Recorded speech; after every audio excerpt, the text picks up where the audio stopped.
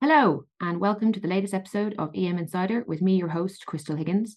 Joining me today is Allspring's Derrick Irwin, who shares his insights into the current investability of China and why, in some cases, he actually thinks valuations are now more favorable and easier to measure.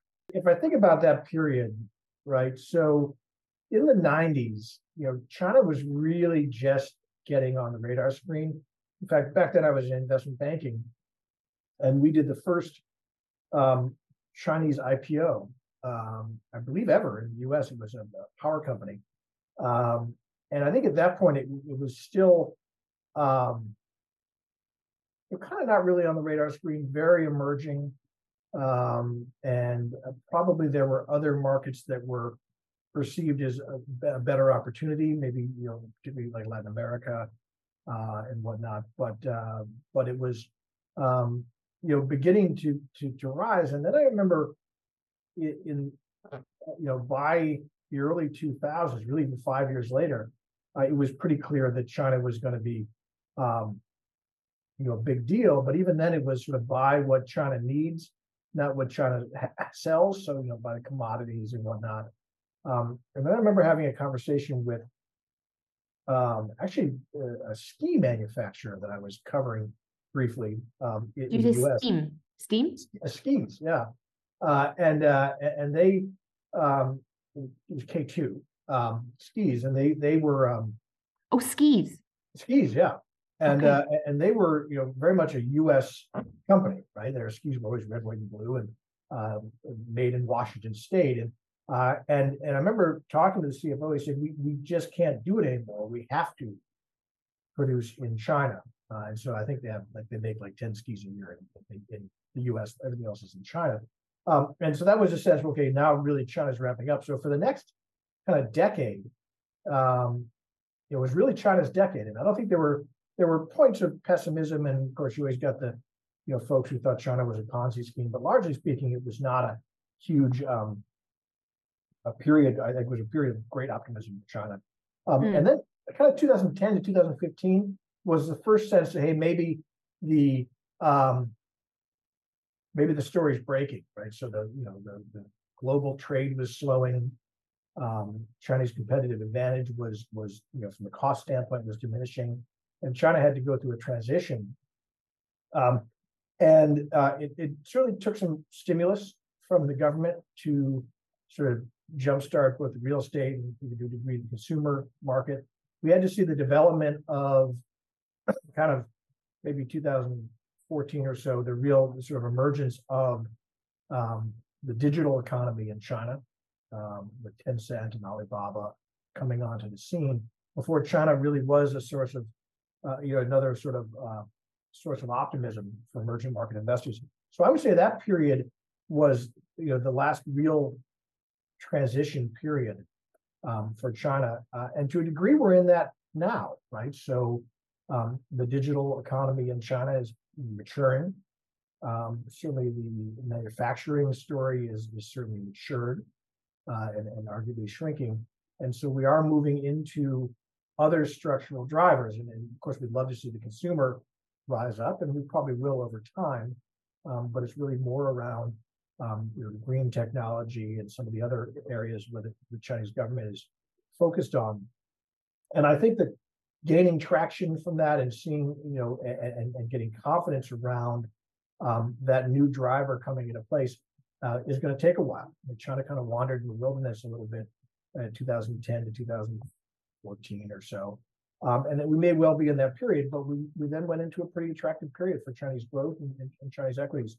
And I feel like that's where we are now, that kind of valley.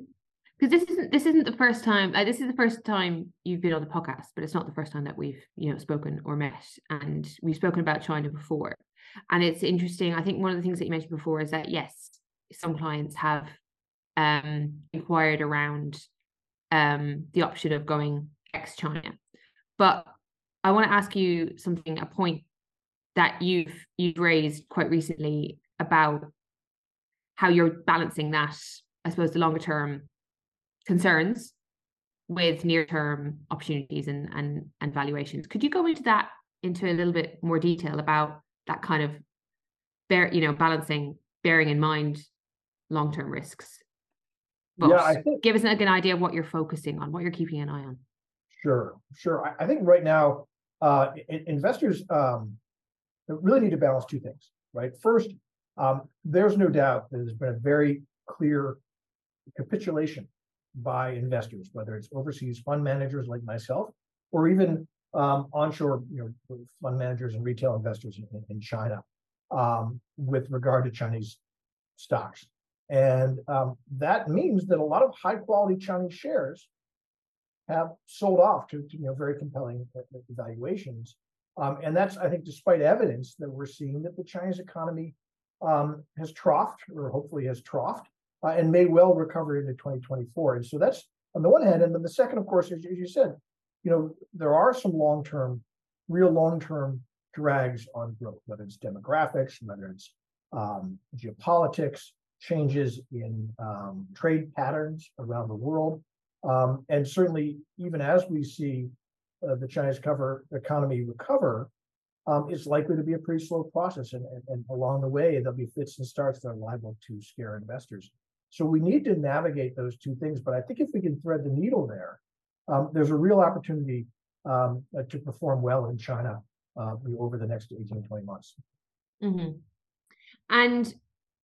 And the idea of, would you consider, I suppose, when you say thread the needle, what could you kind of break that down a little bit more? Thread the, what, when it comes to assuaging or comforting, assuring investors that there are available opportunities, I suppose. Yeah, I think. How do you go about that? Really, two things that we've been doing. One is, keeping an eye on valuation and having a realistic sense about what the long-term value or value creation opportunity is for a lot of companies that is sold off. And I think part and parcel with that is really a soup to nuts reevaluation of the fundamental investment case, right? So I think in 2021, in particular, when we had this sort of regulatory tsunami that came through, and of course, since then, as the economy has remained, kind of in stall speed, it's very important to take a blank sheet of paper and look at the companies that you want to follow, whatever they may be, and maybe why we say the internet companies, from a fresh perspective. And say, okay, here's the investment thesis I had in 2020.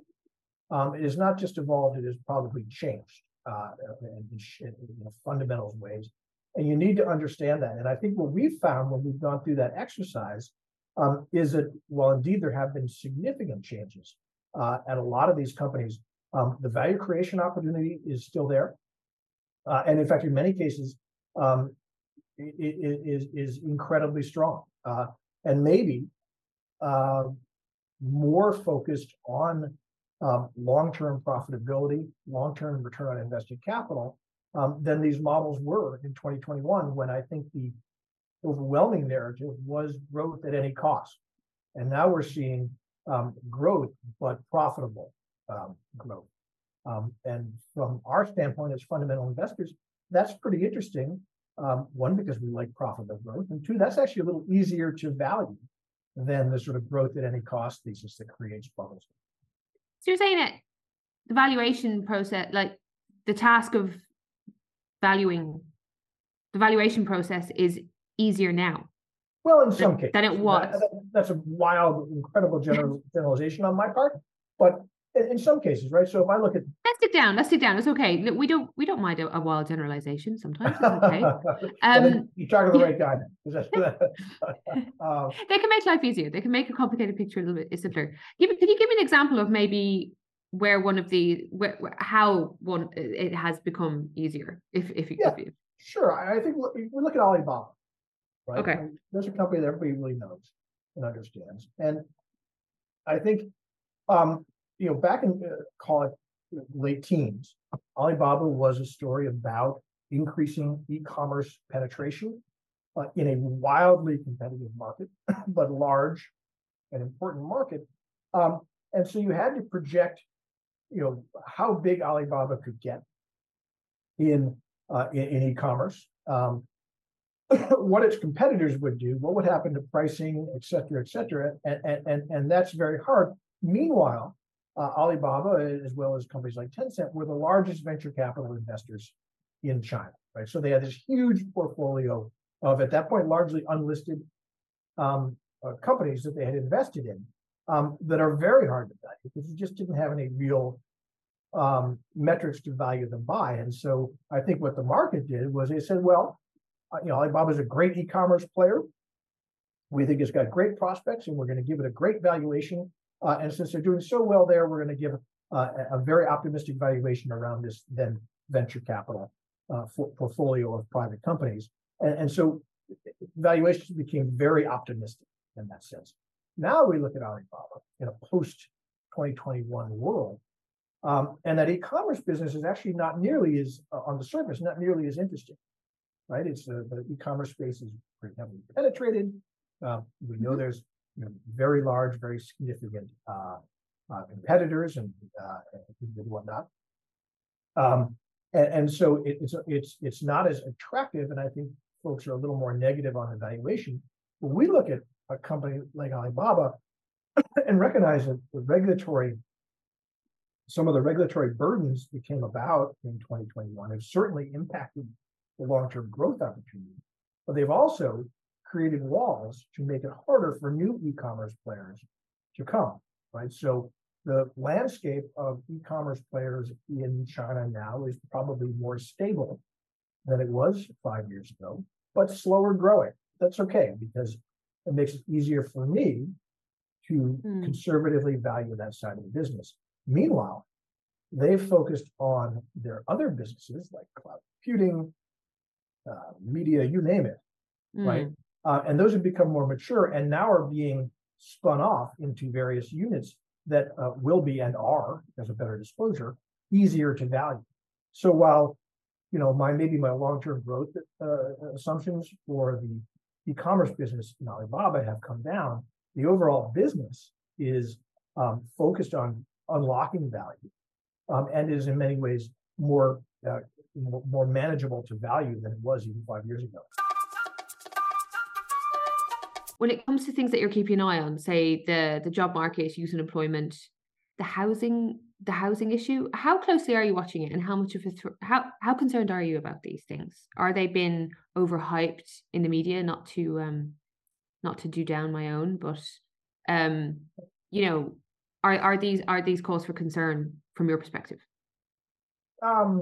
It's really hard to say. I think that I think surely the Western media views the housing market in China through the lens of the scars of 2008, right? The global financial crisis, where there was massive leverage in the system. It sat in the real estate market, a shadow banking system that was multiplying that leverage, and it really collapsed like a house of cards.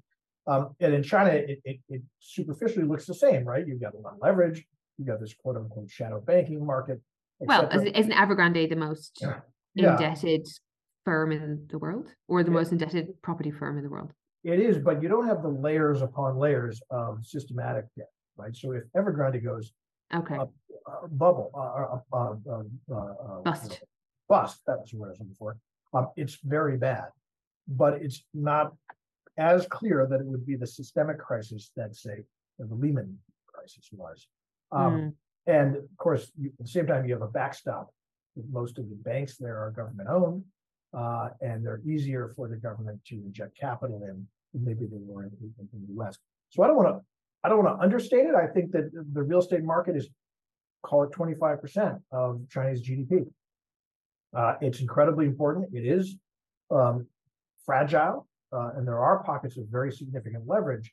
And so the risk is pretty clear. I just am not sure that it's the same sort of degree that maybe we saw in the US, for instance, in 2028. So much of China's growth was fueled by this sort of meteoric explosion in the property sector. Yeah, I think that's the catch, right? A lot, right?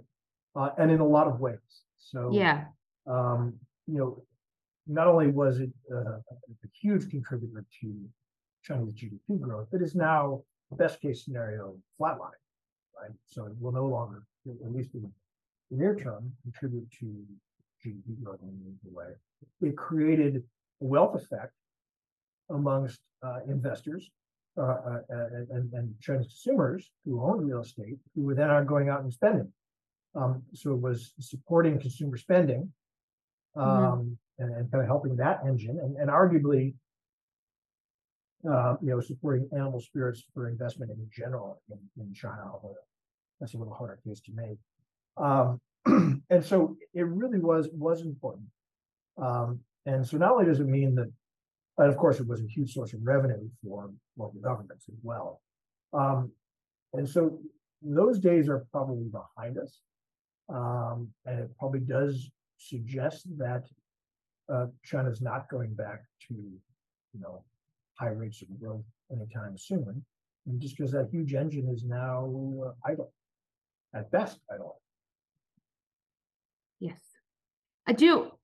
Moving on to say maybe the longer term things that you're interested in. I know that the China bloc you've mentioned before, including Asia, Middle East, LATAM.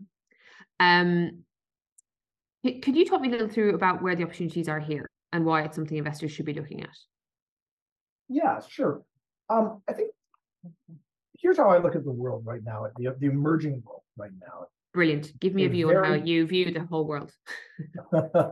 It's a small area to cover, but here's the emerging market investment case right now is really developing into two broad investment opportunities, right? The first one is the development of structural growth opportunities that can create long-term compounding returns for investors if they continue.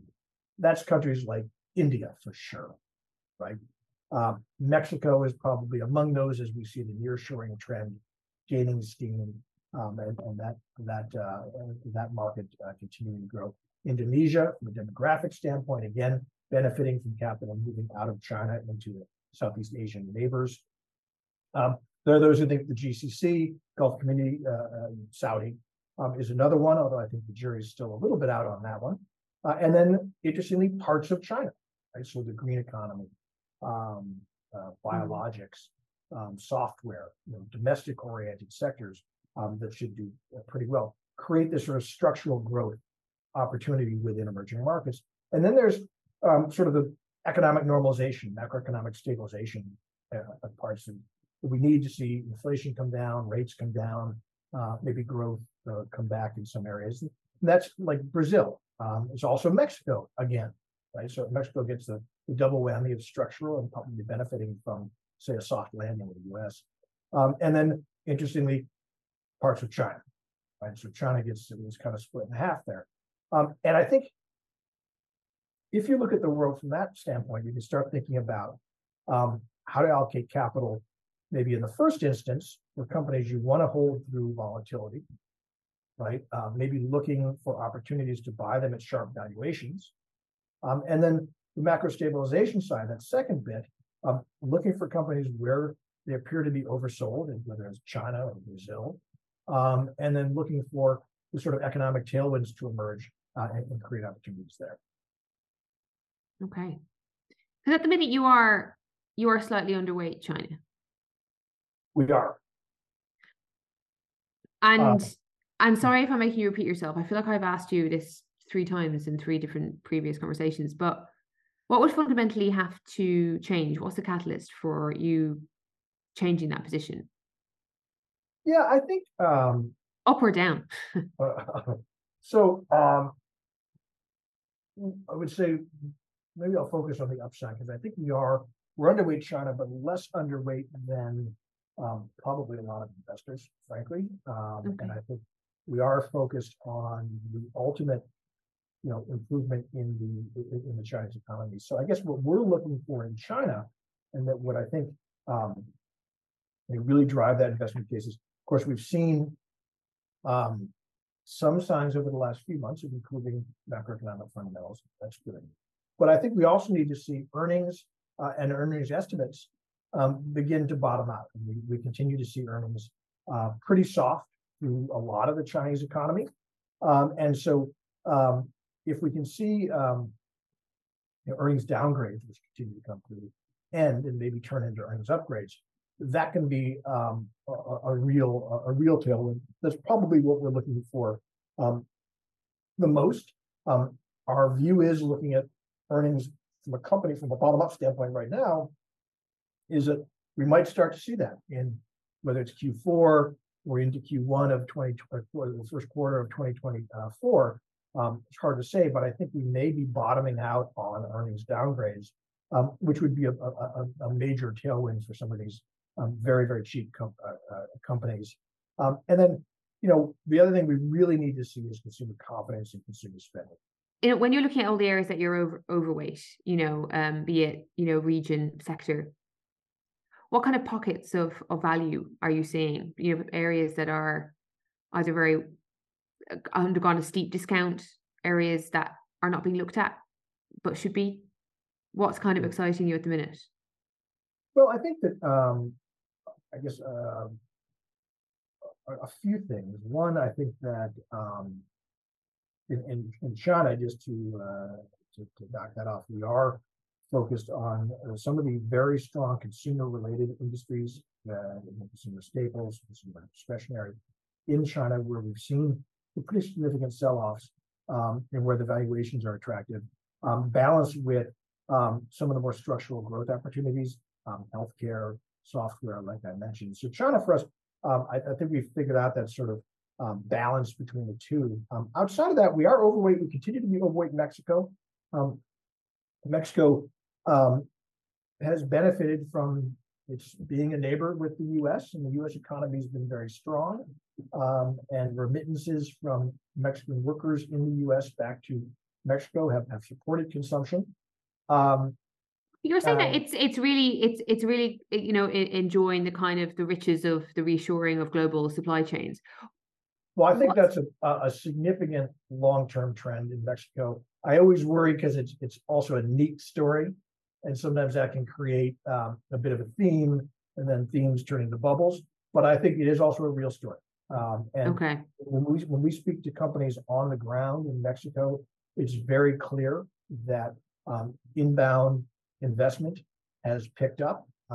We own a real estate company in Mexico, who, speaking to the CEO there, was very clear that he's seeing more and more inquiries from companies in the U.S., in Europe, even from China, to put up manufacturing facilities, warehousing facilities, etc., into his properties. So it's a very real trend that's occurring for sure. It is, I think, long and sustainable, and so I think it does help support the Mexican investment case.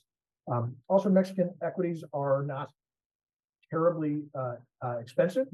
They've done very well recently in the last 18 months or so, but still remain kind of within their long-term trading range for Mexican equities. So we're not terribly concerned. And the peso is a currency that is well supported, even in an environment where the U.S. 10-year and the U.S. rates are going up. It's still a pretty attractive currency given very high interest rates in Mexico and falling inflation. And before I let you go, I was just wondering, and I don't know if this is a bit of a dud to leave things on, but I'm just kind of curious what in your view is the kind of the most common, maybe not misconception is the wrong word, but what is the most common misconception that you have to sort of firefight, or what comes across your table about China? The big misconception we get is that the sort of dead hand of the government is all-knowing and all-powerful. That's definitely not the case, for good and bad. Right? So the Chinese government, I don't think, has a great handle on how to jumpstart the economy or how to manage the monetary or fiscal stimulus in a way that it probably needs. And so that's a negative. But on the positive, there's a lot of great companies that are continuing to operate, and the Chinese government isn't trying to shut them down. There's no war on capitalism. There's no sort of Xi trying to have a great march backward, right? I think that The Chinese government recognizes that there is a place for private enterprise, maybe more than the headlines might suggest. And I think for long-term investors, those fundamentals will play out in a way that should create value and should allow us to find investment opportunities. Well, I think that's a good note to leave things on. Derrick Irwin, thank you very much. And I hope to have you guys soon. It was a pleasure. Thank you.